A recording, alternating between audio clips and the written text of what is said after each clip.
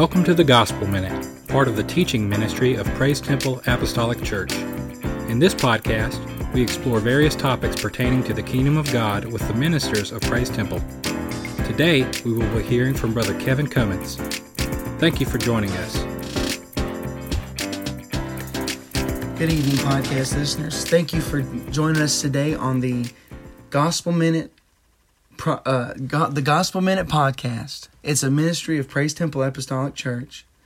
And I'm Brother Kevin Cummins, and I'll be ministering to you today on the subject of Jesus Christ. And the question is Jesus God, or is Jesus the Son of God? And I'll be answering that question in 4 parts. And this is the first part. And I'll be answering in my first part the question, is Jesus God? And I'll be saying yes. And to say yes to that question, I'm going to take you directly to the Gospel of John. John, many times when he is referring to Jesus, he refers to him as the Word or the expression of God. And speaking of Jesus as God, he says, in the beginning was the Word was with God, and the Word was God. Jesus was God, and the same was in the beginning. He always was. And all things were made by Him. There is a tremendous gap in between things that are made and the one who is making things. And John is making his point in the very opening of his book that Jesus is the maker. All things were made by Him. And without Him was not anything made that was made. And check this out, verse 4. This is a direct correlation to the Genesis account. In Him, that is Jesus, speaking of in the beginning, was life. When we go to Genesis and we find how God is making the earth, the grass, and the sea, the universe, all of the animals, all of the creatures that are in the air, that are in the ocean, that are on land, all of that life came from Him. And the Bible says, in Him was life, and the life was the light of men. You know, in the second day, here in Genesis, I'm still making this cross-reference, how it talks about God said, let there be light, and there was light. But then later on day 5, He made look here, verse 16, Genesis 1:16. He made 2 great lights, the greater light to rule the day, the lesser light to rule the night. This was on the 5th day. So you have 5 days that go by that was without the sun. What was that light? That light was the light of Jesus Christ. Not only was He the creator of all things, not only has He always been, but in Him was life. Every bit of life that's on earth right now is a product of His eternal life. And the light that we will have in eternity past and eternity future. The Bible says that when we get to heaven, that there's not going to be any need for a sun because the Lamb is the light. And that's how that's how John starts out his gospel, speaking about how Jesus, referring to Him as the Word, is God. He made all things. In Him was life, and the light was the light of men, and the light shineth in darkness, and the darkness comprehended it not. That's a powerful way to open a book. And going on, we look at answering the question, is Jesus God? From the Gospel of John, we find these I am statements. In John chapter 6, verse 35, Jesus, He is feeding the 5,000. And they come to Him because they were hungry. And Jesus, answering their hunger, telling them that they need more than just physical food. Their spirit man was desperately hungry for something. And He was that bread that could feed them. And here's what He says in John 6:35. And Jesus said unto them, I am the bread of life. He that cometh to me shall never hunger. And he that believeth on me shall never thirst. Jesus is that bread of life. No man. So we're talking about, is Jesus God? Only God can make statements like, if you come to me, you'll have eternal life. If you come to me, you'll always be satisfied. If you come to me, you'll never thirst again. And if anyone else, if any angel were to say that, if any regular person were to say that, it would be absolute blasphemy. I mean, just imagine if you heard your neighbor say that. You go to your neighbor's house and you say, hey, I've got any, do you have any bread? I'm hungry. And he says, I am the bread of life. You probably wouldn't go over there very much anymore, because only God can truly satisfy eternally and satisfy the soul. In John chapter 11, as Jesus is going to comfort Mary and Martha, as Lazarus is in the tomb, he'd been there for 4 days. When you look at verses 25 and 26 in the Gospel of John, chapter 11, let me go back to verse 23, where Mary, verse 23. Jesus saith unto her, thy brother shall rise again. He's talking to Martha now. Verse 24. Martha saith unto him, I know that he shall rise again in the resurrection at the last day. So she has faith, which is awesome, that in the last day, God's going to, just as God's going to raise everyone from the dead, and she's saying, yeah, I agree with you, Jesus. But she doesn't know that he was talking of this day. And Jesus, verse 25, Jesus said unto her, I am the resurrection and the life. And I want to make this statement right here. I am the resurrection and the life. Anyone that ever has been or ever will be raised from the dead has been raised by the power of God. And Jesus is saying, he is making himself equal with God, showing that he is God, because God alone has the power to have eternal life in himself and to raise from the dead. And Jesus says, I am the resurrection and the life. We're talking about the resurrection in 1 Thessalonians 4:16. The Lord himself, that's the Lord Jesus, shall descend with a shout, with the voice of the trump. The dead in Christ shall rise first, and we which are alive and remain shall be caught up together with them in the clouds to meet the Lord in the air. And so shall we ever be with the Lord. That resurrection is going to come from Jesus. And the Bible says we're going to be changed. I don't know what we shall be like, but we shall be like him. And Jesus, as he is responding to Martha, he says, I am the resurrection and the life. He that believeth in me, though he were dead, yet shall he live. And whosoever liveth and believeth in me shall never die. Man, I feel the Holy Ghost. Talking about Jesus being God. And Jesus is speaking about the eternal life that is in him. And if you die in Christ, it is, for me, Paul said, for me to live is Christ and to die is gain. You are as safe as you can be. You are nowhere safer than in the hands of Jesus Christ, because he has the power over all creation. He has the power. You remember when he stood before Pilate? Jesus had the power over his own resurrection. Jesus speaking to Pilate, and Pilate said, know you not that I have power over you to crucify you or to set you free? And Jesus said to Pilate, you have no power except the power given to you from heaven. For no man takes my life from me. I have the power to lay it down, and I have the power to take it back up again. And so Jesus is just proving that he is the resurrection and the life. John chapter 14, and I love this. Oh, I love this. John chapter 14. Now, this is a doozy. Now, you got to, I do want to tell you about John chapter 14, but to know about John chapter 14, you've got to know about John chapter 13. And I'm still talking about Jesus being God. John chapter 13 is the Last Supper. Oh, yeah. It's the Last Supper.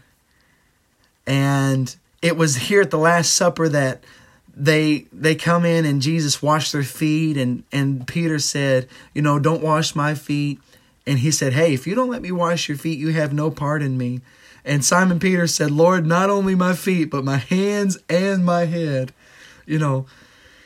And it's here that in the Last Supper, that he talks about the one that's going to betray him. And Satan has not yet entered into Judas, and I believe that Judas had not yet made that decision. I believe that Judas had that free will, and I believe that if Judas would have made the decision, if Judas would not have chosen to betray Christ, God's word is true, and one way or another, Calvary would have happened. You know what I'm saying? God was going to allow it to happen. But this was decision time for Judas. He says, someone's going to betray me, that the scripture may be fulfilled. And they say, who's going to betray you, Lord? Watch verse 18. He that eateth bread with me. And in another gospel, Matthew, it says, he that dippeth bread with me in the sop. And when they heard this, Judas dipped his bread in the sop and partook with Jesus. And so, Jesus, after he does that, he looks at Judas and he says, hey, that thou doest, do quickly. And it hadn't yet come into the disciples. They hadn't yet quite figured out what was going on. It hadn't hit home yet that disciples, for some reason, maybe God had veiled their understanding, that they wouldn't stop him. And so the Bible says that they didn't know why Jesus had said that to them. And that verse 28, for some of them thought because Judas had the bag that Jesus said unto him, buy those things which we have need of. They thought that Judas was going to the market. Matter of fact, Judas was going to the market, but it wasn't to get bread. It was to betray Christ for 30 pieces of silver. And so, you have this conversation. Someone's going to betray me. For some reason, it doesn't set in yet that Judas is going to be the betrayer. Judas leaves. And Peter makes this statement. Lord, I will lay down my life for thy sake. I will lay down my life for thy sake. He's saying, I'm going to do it. I'm going to be with you. I'm going to be for you. There's no way that I'm going to be the betrayer. And Jesus makes this statement. He makes this statement several times. He makes it in John 7. He makes it in John 8. He makes it in John 10. And it's this statement that he keeps on repeating, speaking of the cross. But they didn't know he was speaking of the cross. But he had made it several times. And the statement is, let me look here. I've got John chapter 13. The statement is, where I go, thou canst follow me. He makes this statement. And literally in one place, the Pharisees thought that he was talking of killing himself. And that's what they said. They said, is this man talking of killing himself? They literally had no idea what he meant when he said, I'm going somewhere that you can't go. Now think about this. They had followed him in boats. There was times where Jesus, he would rise early in the morning. He would go away to a place and pray. And they would literally have to go find him. It's funny. It's actually kind of funny reading through the Gospels and reading through the parts where the disciples literally have to go find him. There was that time when Jesus was growing up and he was 12 years old and he was in the market where he was at the house of God. And Mary and Joseph lost him. There was a time that Mary and Joseph had to go find him. And Jesus makes this statement, where I go, you cannot follow me now. And Peter is perplexed. You remember, he feels this accusation. Someone's going to betray me. He feels that. And then Jesus says, where I go, you cannot go yet. And Peter says, Lord, why can I not follow thee? I'm quoting from verse 37. I will lay down my life for thy sake. And Jesus answered him, wilt thou lay down thy life for my sake? Verily, verily, I say unto thee, the cock shall not crow till thou hast denied me thrice. Can you imagine just the atmosphere of the room? Everyone, the chief apostle, right there in front of everyone, Jesus Christ telling him, you are going to deny me 3 times before the cock crows.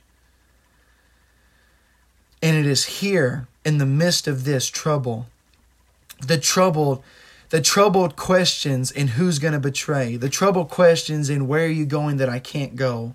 It is out of this trouble in their heart, out of the trouble in this situation, this very heavy situation at the end of Jesus, his earthly life, that John chapter 14 verse 1, Jesus says, "Let not your heart be troubled. Ye believe in God, believe also in me. In my Father's house are many mansions. If it were not so, I would have told you." And he tells them where he's going. "I go to prepare a place for you.